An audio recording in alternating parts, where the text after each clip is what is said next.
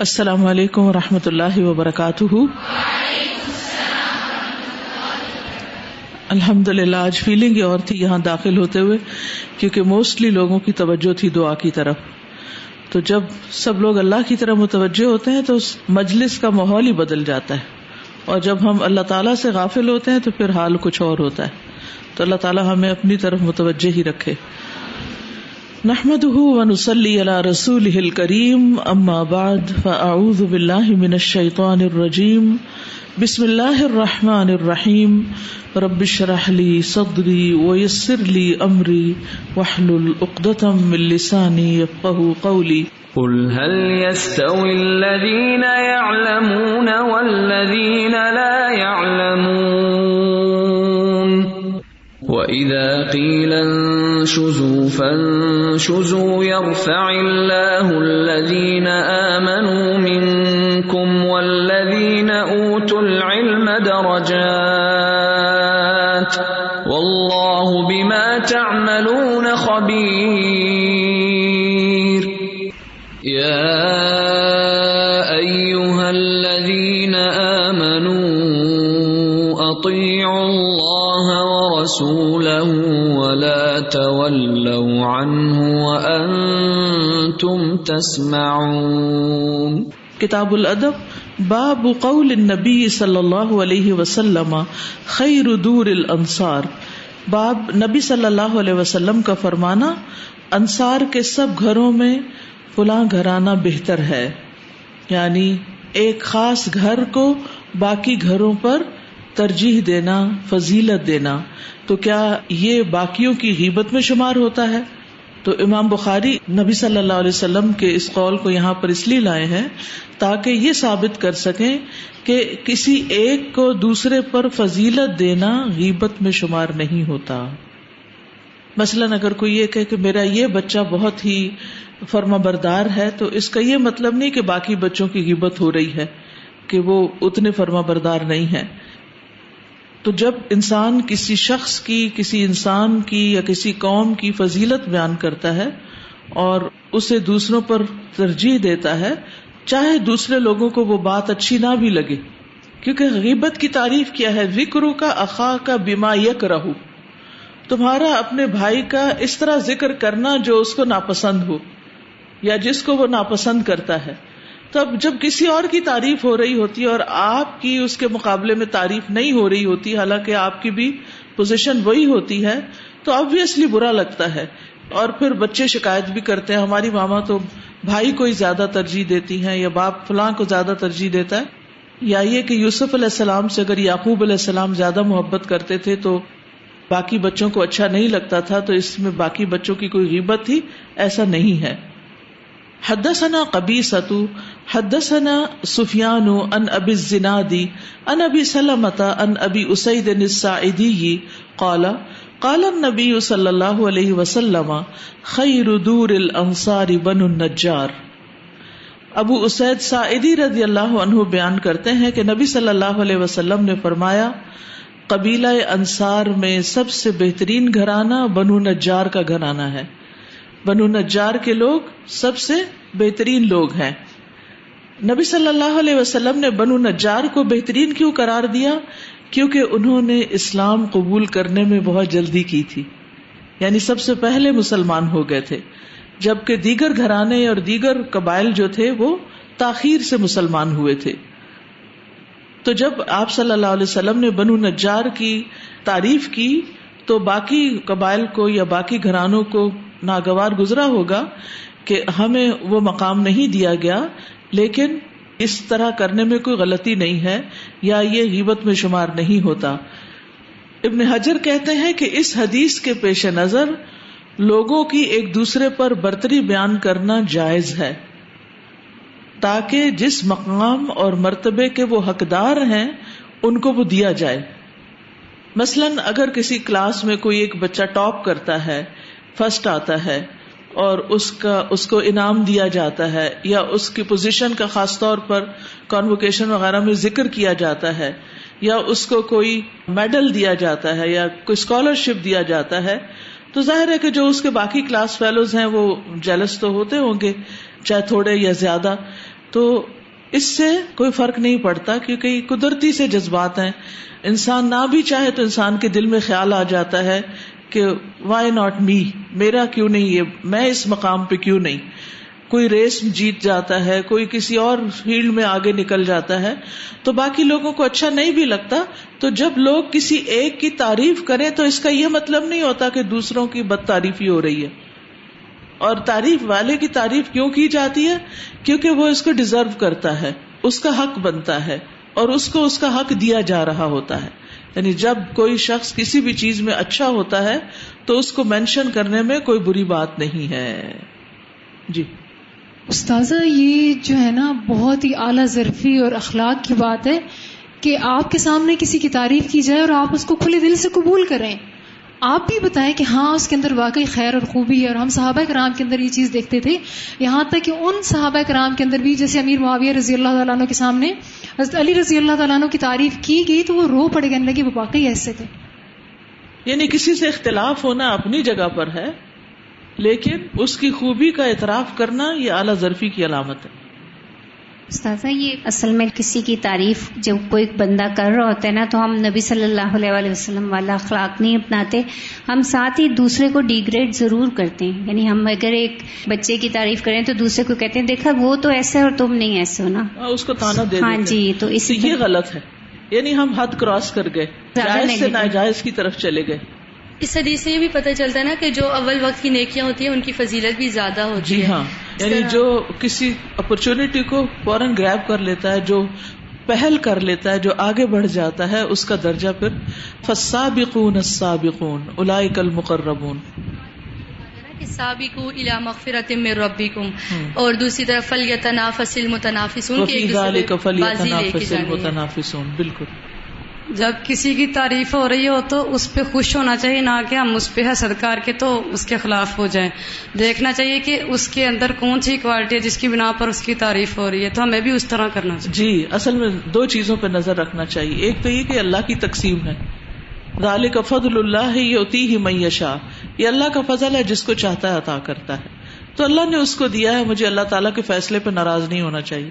دوسرا یہ ہے کہ جو خوبی اس کے اندر ہے مجھے اپنے اندر پیدا کرنے کی کوشش کرنی چاہیے، بجائے اس کے کہ دوسرے کی کامیابی پر ناراض ہوں.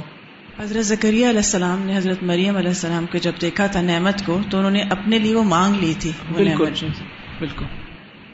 باب ما یجوز من اغتیاب اہل الفساد والریب، مفسد اور شریر لوگوں کی، یعنی اہل الفساد اور شریر لوگ، یعنی جن کے بارے میں برائی کا گمان غالب ہو، ان کی غیبت درست ہے. ما یجوز، جو جائز ہے، من اغتیابی، غیبت کرنے میں سے. اب کل ہم نے پڑھا تھا غیبت حرام ہے اور غیبت نہیں کرنی چاہیے، لیکن ایکسیپشنل صورتیں کون سی ہیں؟ کب آپ کسی کی برائی کا ذکر کر سکتے ہیں اس کی پیٹھ پیچھے؟ تو آج انشاءاللہ یہ صورتیں سامنے آئیں گی تو بہت سے سوالوں کے جواب بھی ملیں گے اور کنفیوژن بھی دور ہوں گی. حدثنا صدقۃ بن الفضل اخبرنا ابن عیینۃ سمعت ابن المنکدر سمع عروۃ بن الزبیر ان عائشہ رضی اللہ عنہا اخبرته، حضرت عائشہ رضی اللہ تعالی عنہا نے عروہ بن زبیر جو ان کے بھانجے تھے ان کو خبر دی. قالت، وہ کہتی ہیں، استأذن رجل علی رسول اللہ صلی اللہ علیہ وسلم، ایک شخص نے رسول اللہ صلی اللہ علیہ وسلم سے اندر آنے کی اجازت مانگی. فقال اذنوا له، تو آپ نے فرمایا اذنوا له، اس کو اندر آنے کی اجازت دے دو. بئس اخو العشیرتی او ابن العشیرتی، فلاں قبیلے کا یہ برا آدمی ہے یا برا بیٹا ہے. فلما دخل، پھر جب وہ اندر آ گیا آدمی، الان له الکلام، تو نبی صلی اللہ علیہ وسلم نے اس سے بہت نرمی سے بات کی، لین سے، الانا. قلت یا رسول اللہ، میں نے کہا اللہ کے رسول. قلت الذی قلت، آپ نے کہا جو آپ نے کہا، یعنی آپ نے اس کے بارے میں تو کچھ اور کہا تھا کہ اچھا آدمی نہیں. ثم النت له الکلام، پھر آپ نے اس سے بہت نرمی سے بات کی. قال اے عائشہ، آپ نے فرمایا او عائشہ، ان شر الناس من ترکہ الناس، کہ بدترین لوگ وہ ہوتے ہیں جنہیں لوگ چھوڑ دیتے ہیں، جن سے کوئی دوستی نہیں کرتا، جن کو لوگ اگنور کر دیتے ہیں. او ودعہ الناس، یا لوگ ان سے الگ ہو جاتے ہیں، اتقاء فحشہ، اس کی بد کلامی کے ڈر سے، یعنی اس ڈر سے کہ وہ بد کلامی کرے گا تو اس سے بہتر ہے اس شخص سے بات نہ کرو. تو اس حدیث سے ہمیں یہ پتہ چلتا ہے کہ نبی صلی اللہ علیہ وسلم نے کسی شخص کے بارے میں اس کی غیر موجودگی میں کہا تھا کہ یہ برا آدمی ہے. بس اتنا کہا تھا. یہ نہیں کہا کیوں برا ہے, کیا برائی ہے, کیا نہیں, بس یہ اچھا آدمی نہیں ہے. اور مقصد کیا تھا؟ گھر والوں کو خبردار کرنا. تو اس سے یہ پتہ چلتا ہے کہ دوسروں کو کسی کے شر سے بچانے کے لیے عیب بیان کرنے کی اجازت ہوتی ہے. اور حقیقت میں وہ شخص برا آدمی ہی تھا, یعنی صرف گمان کی بنا پر نہیں کہ مجھے اچھا نہیں لگتا اس لیے میں اس کو ہر جگہ بدنام کروں. نہیں, واقعی کسی کے اندر اگر کوئی ایسی چیز ہے جس سے دوسرے کو نقصان پہنچ سکتا ہو, اگر اس کے اندر کوئی ذاتی خرابی ہے, مثلا کوئی شخص نماز نہیں پڑھتا تو یہ اس کا ایک عیب ہے, اور وہ نہیں پڑھتا تو اس کا وبال اسی کے اوپر ہے. آپ کو ہر ایک کو بتانے کی ضرورت نہیں کہ یہ نماز نہیں پڑھتا, یہ نماز نہیں پڑھتا, اس کے ذکر کی ضرورت نہیں. لیکن اگر کوئی شخص چور ہے یا کوئی خیانت کرتا ہے یا دھوکے باز ہے, تو اب کوئی اور اس سے آپ کا عزیز قریبی معاملہ کرنے لگا ہے, کوئی بزنس ڈیل کرنے لگا ہے یا کوئی رشتہ کرنے لگا ہے, تو اس موقع پر بس اتنا بتانا جتنا علم ہو کہ یہ شخص جو ہے نا یہ وعدہ خلافی کرتا ہے, یہ شخص اپنی بات کا پکا نہیں ہے, دیکھ لو, احتیاط سے معاملہ کرنا, ہوشیار رہنا, بس اتنی سی بات کرنا, اتنی کی اجازت ہوتی ہے.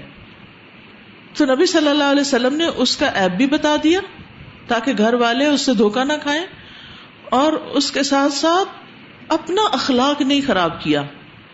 اچھا, ہم کیا کرتے ہیں, جو ہمارے سے اچھا ہوتا ہے اس سے تو ہم بڑے اچھے ہوتے ہیں, اور جو اچھا نہیں ہوتا اس سے ہم بھی بدتمیزی کرنے لگتے ہیں, اور اس کا جواز کیا دیتے ہیں, یہ ہے ہی ایسا, اس سے تو ایسا ہی کرنا چاہیے. اس کا جواز نہیں ہے. کوئی کیسا بھی ہو, ہمیں اپنے طور پر اچھا ہی کرنا ہے. تو اس حدیث سے کیا پتہ چلتا ہے کہ غیبت سے کچھ صورتیں مستثنا بھی ہیں. اس کی علماء نے کچھ کیٹیگریز بتائی ہیں کہ کب کب غیبت کی جا سکتی ہے. نمبر 1, مظلوم آدمی حاکم کے سامنے ظالم کی غیبت کر کے اپنے ظلم کی فریاد سنا سکتا ہے, کیونکہ اس کے بغیر تو عدالت کا نظام ہی نہیں چل سکتا. اب مثلاً آپ کے اوپر ظلم ہو رہا ہے اور آپ کورٹ میں جاتے ہیں اور قاضی آپ سے پوچھتا ہے کہ کیا مسئلہ تھا, آپ کہ نہیں میں غیبت نہیں کرنا چاہتا, بس آپ میری مدد کریں, تو وہ آپ کی کیا مدد کریں گے جب ان کو معاملہ سمجھ ہی نہیں آئے گا. تو اگر آپ پر ظلم ہو رہا ہے اور آپ ظلم کو اپنے سے ہٹانا چاہتے ہیں, قرآن مجید میں 6 پارے کے شروع میں آتا ہے لا يحب اللہ الجہر بالسوء من القول الا من ظلم. اللہ تعالیٰ برائی پر زبان کھولنے کو, بلند آواز سے برائی کرنے کو پسند نہیں کرتا مگر یہ کہ جس میں ظلم کیا جائے. تو مظلوم کو اجازت ہے کہ وہ اپنے ظلم کی داستان سنا دے, بغیر ہر جگہ بیٹھ کے نہیں, کہاں جہاں سے مسئلہ حل ہونا ہے. اسی طرح مفتی سے فتویٰ لینے کے لیے ظلم کی داستان بتائی جا سکتی. مثلاً ایک عورت ہے, اس پر کوئی ظلم ہوا ہے, اب اس کو اپنا کوئی آئندہ لاحہ عمل طے کرنا ہے. اسلامی شریعت کے اعتبار سے وہ اپنے لیے کچھ راہ دیکھنا چاہتی ہے کہ اس کے لیے کیا جائز ہے کیا نہیں, وہ مشورہ کرنا چاہتی ہے یا فتویٰ لینا چاہتی ہے, تو اس کو بتانا پڑے گا. مثلاً کسی شخص نے اپنی بیوی کو مارا اور ساتھ ہی طلاق طلاق طلاق بھی کہہ دیا. اب یہ عورت کیا کرے, اس کو طلاق سمجھے یا نہ سمجھے, اس گھر میں رہے یا چلی جائے, تو اب اس کو فتوے کی ضرورت ہے. تو وہ جائے گی کسی مفتی کے پاس, اسے بتائے گی کہ میرے شوہر نے میرے ساتھ یہ کیا ہے, اب میرے لیے اسلام کا کیا حکم ہے. تو ایسے موقع پر شوہر کی شکایت کرنا جائز ہے. لیکن ہر دوست سے, ہر راہ چلتے بندے سے اپنے قصے کہانیاں بیان کرنا, اس کی اجازت نہیں ہے. ماحول خراب کر دیا جائے اور کچھ سچی اور کچھ جھوٹی باتیں ملا کر کسی کے بارے میں بیان کی جائیں, اس کی اجازت نہیں ہے. اب آپ دیکھیے, مفتی کو بھی صرف وہ بتانا چاہیے جو حقیقت پر مبنی ہو, جھوٹی بات نہیں بتانی چاہیے ورنہ وہ بہتان ہو جائے گا. ٹھیک ہے, تاکہ آپ کو صحیح صحیح فتویٰ مل سکے. اگر آپ نے غلط بات بتائی اور مفتی تو آپ کے بیان کی روشنی میں جواب دے گا, اور اگر اس کا فتویٰ غلط ہوا آپ کے غلط بیانی کی وجہ سے, تو مفتی پہ کوئی وبال نہیں ہوگا, آپ پر ہی ہوگا کہ آپ نے صحیح صورتحال نہیں بتائی تھی, جھوٹی بات کی تھی. اس کی دلیل قرآن سے کہاں ملتی ہے؟ قد سمع اللہ قول التی تجادلک فی زوجہا وتشتکی الی اللہ واللہ یسمع تحاورکما. تو اللہ سبحانہ وتعالیٰ نے اس عورت کی فریاد سن لی جو اپنے شوہر کے بارے میں شکایت کر رہی تھی.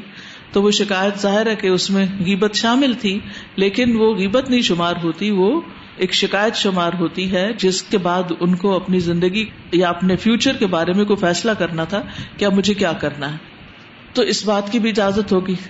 تیسرے، کسی شخص کے شر سے بچنے کے لیے اپنے مومن بھائی کو اس کے عیب سے مطلع کیا جا سکتا ہے. مثلاً اگر کوئی شخص کسی سے رشتہ کرنا چاہتا ہے اور وہ دوسرے سے مشورہ کرتا ہے اور جس سے وہ مشورہ کر رہا ہے اس کو اس بندے کا عیب معلوم ہے، تو پھر کیا کرے گا؟ اس کو سچا مشورہ دینا ہوگا. کوئی دو لوگ رشتہ کرنے جا رہے ہیں اور تیسرے کو پتا ہے کہ یہاں بہت بڑی خرابی ہے، تو اس کا یہ فرض بنتا ہے کہ وہ آگاہ کر دے، پھر بھلا ان کی مرضی ہے وہ قبول کرتے ہیں یا نہیں. لیکن خیر خواہی کا تقاضا یہ ہے کہ اتنی بات بس. اور خاص طور پر اگر کوئی آپ سے پوچھے یا آپ ایک ایسے مقام پر ہیں کہ آپ کسی کو آئندہ کی مصیبت سے بچانا چاہتے ہیں، تو اتنی بات بتانے میں کوئی حرج نہیں ہے. اب مثال کے طور پر آپ دیکھیے، فاطمہ بنت قیس رضی اللہ عنہا کی روایت ہے کہ ابو عمرو بن حفص رضی اللہ عنہ نے انہیں طلاق کے حتمی دے دی، تیسری طلاق دے دی. تو جب وہ عدت سے فارغ ہوئی تو انہوں نے نبی صلی اللہ علیہ وسلم کو دو رشتوں کے بارے میں بتایا، معاویہ بن ابی سفیان اور ابو جہم، کہ ان دونوں نے مجھے نکاح کا پیغام بھیجا ہے. اس پر رسول اللہ صلی اللہ علیہ وسلم نے فرمایا، ابو جہم تو اپنے کندھے سے لاٹھی نہیں اتارتا، یعنی بتانے کا انداز یہ تھا کہ وہ مار پیٹ کرنے والا آدمی ہے. اور رہا معاویہ تو وہ انتہائی فقیر ہے، اس کے پاس کوئی مال نہیں، تو پھر تم کیسے گزارا کرو گی؟ تم اسامہ بن زید سے نکاح کر لو. تو کہتی ہے کہ میں نے اسے ناپسند کیا. آپ نے پھر فرمایا اسامہ سے نکاح کر لو. تو میں نے ان سے نکاح کر لیا، اللہ نے اس میں خیر ڈال دی، اور اس کی وجہ سے مجھ پہ رشک کیا جانے لگا کہ میں نے نبی صلی اللہ علیہ وسلم کا مشورہ مان لیا تھا. تو اس سے کیا پتہ چلتا ہے کہ نبی صلی اللہ علیہ وسلم نے رشتہ لانے والوں کی جو بھی کوالٹیز تھی وہ اس خاتون کو بتا دی، یعنی کہ سارے شہر میں ڈنڈورا، کہ پھر تم صحیح فیصلہ کر سکو. اسی طرح محدثین کا قانون جرح و تعدیل، جس پر ذخیرہ احادیث کی جانچ پڑتال کا انحصار ہے، یعنی راویوں کے حالات. تو راویوں کا عیب بیان کرنا ممنوع غیبت میں شمار نہیں ہوگا، یہ صرف جائز ہی نہیں واجب ہے، کیونکہ وہ نبی صلی اللہ علیہ وسلم کی احادیث روایت کر رہے ہیں، ان کی سچائی اور امانت پر لوگوں کے دین ایمان کا انحصار ہے. تو اس لیے اس موقع پر بھی اگر کوئی کسی کا عیب بیان کرتا ہے، اور آپ دیکھیں کتابیں ہیں علم الرجال میں، مجروحین کے بارے میں، روات کے بارے میں، اور اس میں آج تک لکھا ہوا ہے فلاں ایسا ہے، ہوا کذاب، ہوا مدلس، مختلف ٹرمینالوجیز ہیں جس سے ان کو ڈیفائن کیا جاتا ہے. یا کسی کا حافظہ اچھا نہیں تو وہ بھی بیان کیا جاتا ہے کہ اس کا حافظہ اچھا نہیں، اس کا ضبط ٹھیک نہیں. تو یہ چیزیں بھی غیبت میں شمار نہیں ہوتی. ٹھیک ہے. پھر اسی طرح ایسے لوگوں کے خلاف علل اعلان آواز بلند کرنا اور ان کی برائیوں کو بیان کرنا جو فسق و فجور پھیلا رہے ہوں. لیکن اس معاملے میں بھی احتیاط ضروری ہے کہ بات بالکل سچ اور حقیقت پر مبنی ہو، یا آپ کی آنکھوں دیکھی ہو، یا فرسٹ ہینڈ ایکسپیرینس ہو. اس میں یہ بات نہیں آتی کہ جو سیاست دانوں کی باہم چپکلش ہوتی ہے، ایک دوسرے پہ جھوٹا الزام لگاتا ہے اور آپ اس کو سچا سمجھ کے آپ بھی ساتھ شریک ہو جاتے ہیں. نہیں، بعض اوقات دوسروں پر غلط الزام لگائے جاتے ہیں، تو خبروں کو بنیاد بنا کے آپ کو بیچ میں شریک نہیں ہونا چاہیے جب تک کہ آپ کے پاس کوئی سالڈ دلیل ہو. کیونکہ آپ دیکھتے ہیں کہ بعض اوقات کسی کے اوپر ایک الزام لگتا ہے، پھر اس کی تحقیق ہوتے ہوتے آخر میں جا کے پتا چلتا ہے یہ تو بالکل ہی غلط بات تھی، اور آپ اس بات کو 100 جگہ نقل کر چکے ہوتے ہیں، اپنی فیس بک پہ شیئر کر چکے ہوتے ہیں، جو ہزاروں پڑھ چکے ہوتے ہیں. تو اس سے بھی پرہیز کرنا چاہیے. اور پھر دوسرا یہ دیکھنا چاہیے کہ اس میں ہمارے اوپر یہ فریضہ عائد ہوتا ہے یا اہل علم کے اوپر یہ ذمہ داری ہے کہ وہ ان معاملات سے عوام کو آگاہ کرے. یہ ہر اہل غیرے کی ذمہ داری نہیں ہے. اسی طرح اپنی ٹیبل ٹاک اور اپنی جو گھر میں کھانے کی میز پر بیٹھ کے سیاستدانوں پہ تبصرے، اس پہ تبصرے، اس پہ، اس کی بھی ضرورت نہیں ہوتی. تو یہ کچھ صورتیں ہیں کہ جن میں کسی کی اگر غیبت کی جائے، اس کی برائی بیان کی جائے یا اس کی برائی کی نشاندہی کی جائے تو وہ غیبت میں شمار نہیں ہوتا. ٹھیک ہے. امام نووی کہتے ہیں کہ شرعی اغراض کی صورت میں غیبت مباح ہوتی ہے. اس کے 6 اسباب ہیں. نمبر 1 ظلم کی صورت میں. نمبر 2 منکر کو بدلنے کے لیے مدد طلب کرنا. یہ اب امام نووی کے قول ہے. پہلا جو تھا وہ اوور آل ایک جنرل سا خلاصہ تھا. امام نووی کہتے ہیں منکر کو بدلنے کے لیے برائی ذکر کی جا سکتی ہے، یا نافرمان انسان کو صحیح کرنے کے لیے ایسا کیا جا سکتا ہے. تو جس کے پاس قدرت ہے، مثلاً آپ کی والدہ یا والد جو ہیں وہ آپ کے بھائی کو ٹھیک کر سکتے ہیں، تو آپ ان کو بس اتنی بات بتا سکتے کہ بھائی جو ہے یہ فلاں غلط کام کر رہے ہیں، آپ دیکھ لیں. بس خلاص. یہ نہیں کہ چچا مامی پھپھی ہر ایک کو آپ خاندان میں نشر کرنا شروع کر دیں. نہیں، صرف اس شخص کو جا کے بات کرنا جس کے ہاتھ میں کوئی اختیار ہے، کوئی حاکم ہے، کوئی ذمہ دار ہے، امیر ہے، جو اس منکر کو روک سکتا ہے. بس اس کو ضروری بات بتا دینا. بعض اوقات یہ ہوتا ہے کہ ہمیں کسی بڑے سے شکایت ہوتی، ویسے آپ کو اپنی ماں سے ہی شکایت ہو سکتی، اپنے استاد سے شکایت ہو سکتی، اپنے ذمہ دار سے شکایت ہو سکتی. اب کیا کرتے ہیں ہم؟ رائٹ لیفٹ ہر ایک سے بات شروع کر دیتے. یہ غلط ہے. اس طرح نہیں کرنا چاہیے، کیونکہ جو آپ کی دوست ہے اس کے سامنے تو آپ صرف اپنی بھڑاسی نکال رہے ہیں نا کہ آپ کو شکایت ہے اپنی امیر سے.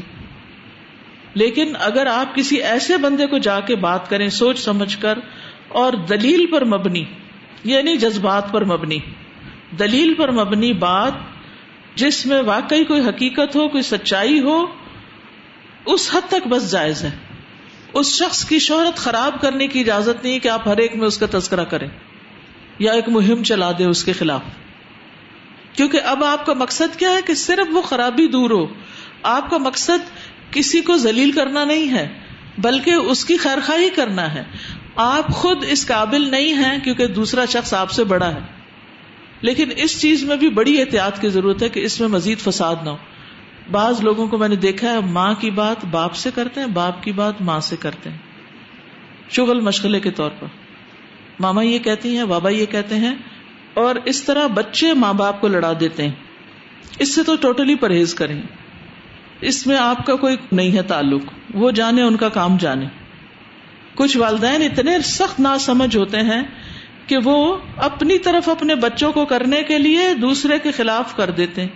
تمہاری ماں دیکھو کیا کرتی ہے، تمہاری ماں سوئی رہتی ہے، تمہاری ماں تمہیں کھانا نہیں پکا کے دیتی، تمہاری ماں باہر گھومنے نکل جاتی ہے، تمہاری ماں کو تو دین پڑھنے کا بڑا شوق لگ گیا. اب اس طرح کر کر کر کے بچوں کو متنفر کر دیتے ہیں اپنی ماں سے. تو جو بچہ ماں سے متنفر ہو گیا پھر دنیا میں کون اس کا خیر خواہ ہوگا. تو اسی طرح کچھ مائیں ایسی ناسمجھ ہوتی ہیں، وہ باپ کے خلاف بچوں سے بات کرتی رہتی ہیں، تمہارے ابو یہ کرتے ہیں، تمہارے ابو یہ کرتے ہیں.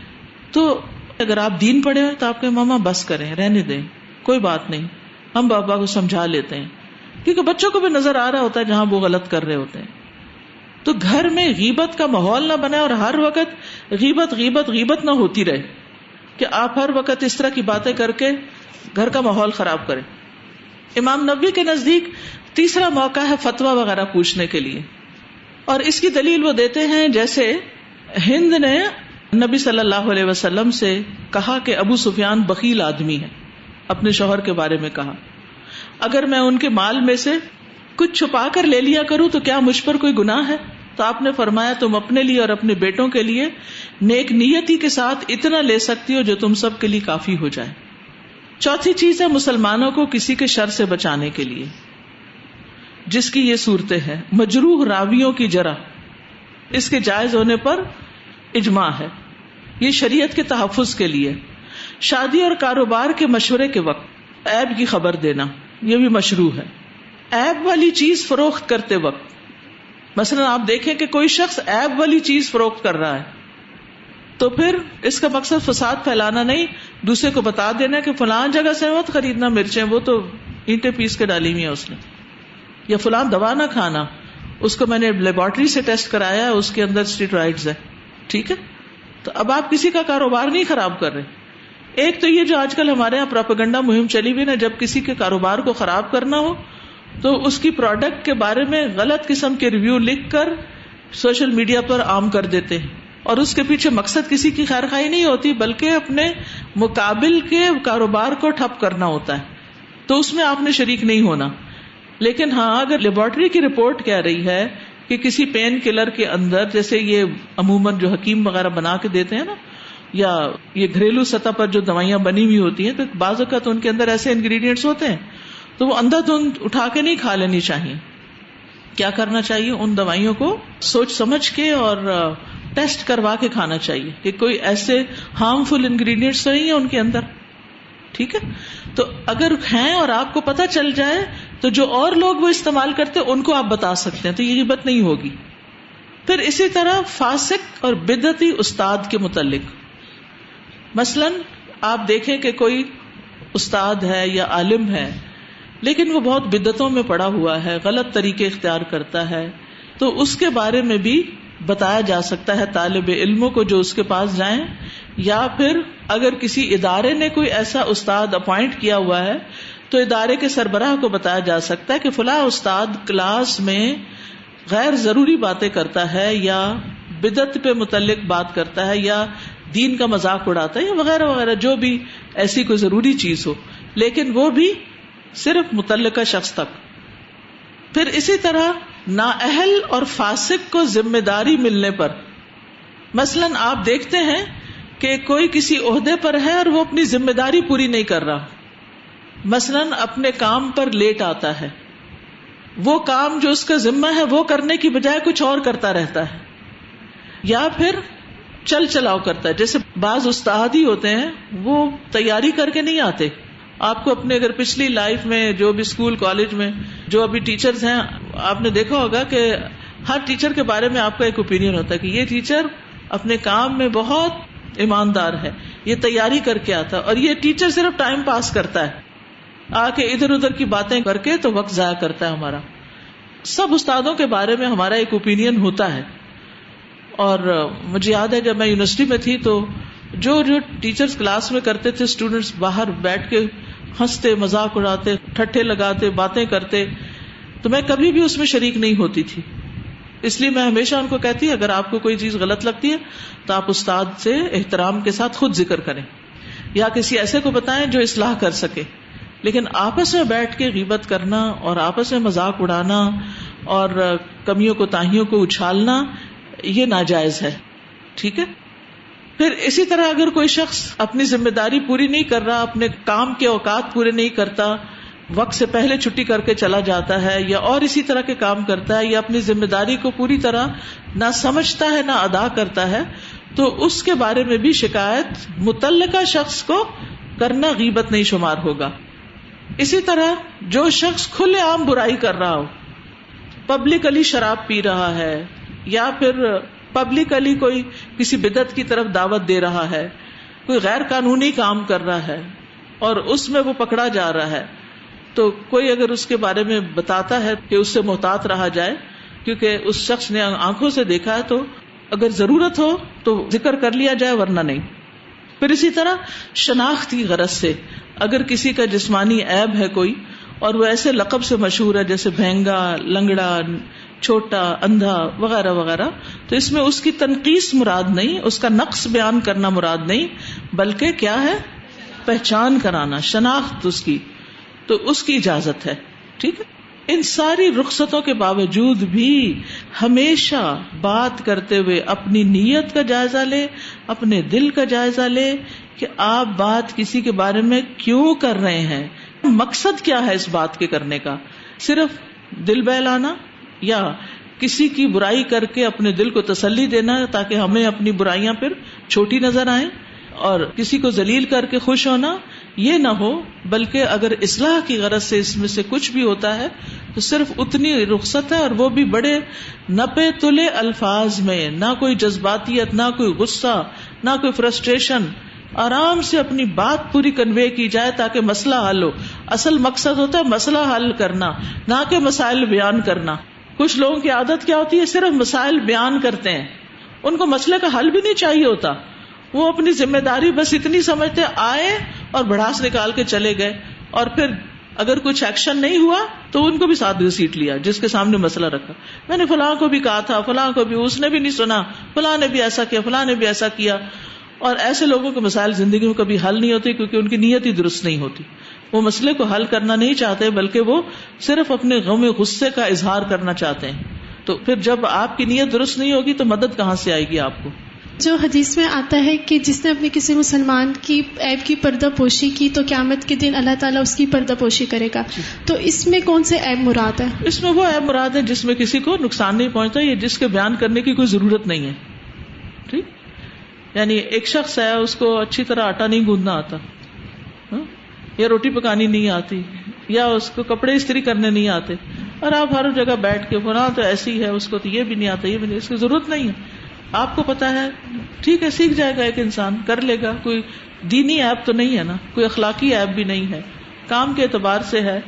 اس کو کام سکھا دیں، اس کی مدد کریں، نہ کہ اس کا اشتہار دیں. استاذہ جیسے آپ نے بتایا کہ اگر آپ نے اپنی آنکھوں سے کسی کا عیب دیکھا ہے تو ہم اس کو بیان کر سکتے ہیں. صرف اس وقت بیان کر سکتے ہیں جب کہ اس کی ضرورت ہو، ادروائز نہیں. جیسے اگر سسرال میں اگر کسی دیور کا رشتہ طے کرنا ہے اور وہ آپ کو پتا ہے ڈرگز میں ملوث ہے اور سسرال والے آپ کو منع کرتے ہیں کہ آپ نے نہیں بتانا، تو پھر آپ خاموش رہیں. پھر وہ تو رشتہ لینے والوں کے اوپر ذمہ داری آتی ہے، وہ اگر آپ سے آ کے پوچھتے ہیں تو پھر اور بات ہے. استاذہ دو چیزیں ہیں، ایک تو جو آپ نے لاسٹ میں بات کہی ہے نا کہ ہر بات کرنے سے پہلے ہم اپنی نیت کا جائزہ لیں اور اپنے الفاظ کو بار بار تولیں اور پھر کچھ بولیں اور لکھیں جو بھی ہیں. یہ سب سے امپورٹنٹ چیز ہے کیونکہ کئی دفعہ ہم بات بھی سچی کر رہے ہوتے ہیں، کسی نااہل کے بارے میں متنبع ہی کر رہے ہوتے ہیں، لیکن ہماری کئی دفعہ نیت درست نہیں ہوتی اور بعض اوقات الفاظ درست نہیں ہوتے. بعض اوقات ہم گالی گلوچ تک پہ اتر آتے ہیں، بعض اوقات ہم بےہودہ کلامی پہ اتر آتے ہیں، بعض اوقات ہم فحش کلامی پہ اتر آتے ہیں. تو اس سے بھی پرہیز کرنا چاہیے اور ایسی کسی بات کو آگے نہیں کرنا چاہیے. اور استاذہ اسی چیز کے لیک کی وجہ سے نا آپ دیکھیں ہر بندہ جو یہاں پہ سیاست دانوں پہ بول رہا ہے یا کسی پہ بول رہا ہے وہ اسی لیے کہ ہر بندہ کہتا ہے یہ نااہل ہے، یہ نااہل ہے، اس طرح کی باتیں ہوتی تھیں. اچھا دوسری بات استاذہ آپ نے ابھی بات ذکر کی کہ کسی کے کاروبار کو ٹھپ کرنے کے لیے نعوذ باللہ ایسی باتیں یوں پھیلانا اور اس تک بھی پہنچانا تو بہت ہی عجیب طریقے سے. جیسے آپ سب کو پتہ ہے کہ گورنمنٹ نے نئے ٹیکسز لگائے ہیں، ہمارے ریٹس میں چینجز آئی ہیں، ہمارے کفن کے اوپر بھی کم از کم 400 روپے کا صرف ٹیکس ایڈ ہو گیا ہے. 6% سے لے کے 19% تک سارے اپریلز پہ، جس میں اسکارف بھی ہے، بایاز بھی ہے، کفن بھی ہے. کتنے سارے مجھے لوگوں نے لنکس بھیجے اور انہوں نے اپنی فیس بک پہ اس طرح لکھا ہوا تھا ہماری پرچی کے ساتھ کہ کوئی شرم ہوتی ہے، حیا ہوتی ہے، کفن پہ بھی انہوں نے ٹیکس لگا دیا. استاذہ اس چیز ٹیکس کے ساتھ آتی ہے نا، وہ ایک بھی پیسہ ہمارے پاس نہیں آتا، وہ گورنمنٹ کے پاس جاتا. اور ایسی باتیں پبلکلی کرنے کا مقصد کیا ہے؟ یعنی کوئی اٹھ کے آ کے کیا اصلاح کرے گا؟ گورنمنٹ کی کرے گا یا بیچنے والوں کی کرے گا؟ سر جی کسی نے ایک سوال بھیجا ہے کہ کیا اگر کوئی کسی جگہ نوکری کے لیے جاتا ہے اور اس کے بارے میں اگر کوئی کچھ پوچھتا ہے تو یہ کیسا ہے وغیرہ وغیرہ، تو یہ غیبت میں تو نہیں آئے گا؟ یعنی کہ بہت محتاط انداز میں صحیح بات تھوڑی سی کرنا کوئی حرج نہیں. صحیح. جیسے ریفرنس مانگے جاتے ہیں نا، تو عام طور پر لوگ بس صرف تعریفوں کے پل باندھ کے ریفرنس بھیج دیتے ہیں، تو وہ بھی غلط ہے. اور میں یہ بھی سوچ رہی تھی کہ جیسے سی ویز بناتے ہیں تو اس میں بھی بعض اوقات بہت ایگزیجریشن بناتے ہوئے کر لیتے ہیں نا خود بھی، تو اس میں بھی جھوٹ بھی آ جاتا ہے اور یہ سب، تو اس کو بھی اتنا ہی ہونا چاہیے جتنا وہ ہے بس. بالکل. اور یہ کہ ابھی جو ہم نے صورتیں پڑھی ہیں بہت واقعی اس سے کلیئر ہوا ہے، کیونکہ کل سے تو ہم بہت ہی پریشان تھے، لیکن یہ کہ پھر بھی میں سمجھتی ہوں کہ ہمیں حتی الوسع بہت احتیاط کرنے کی ضرورت ہے. یعنی مزے نہیں لینے چاہیے، کسی کے عیب کو بیان کر کے مزے نہیں لینے چاہیے. بالکل.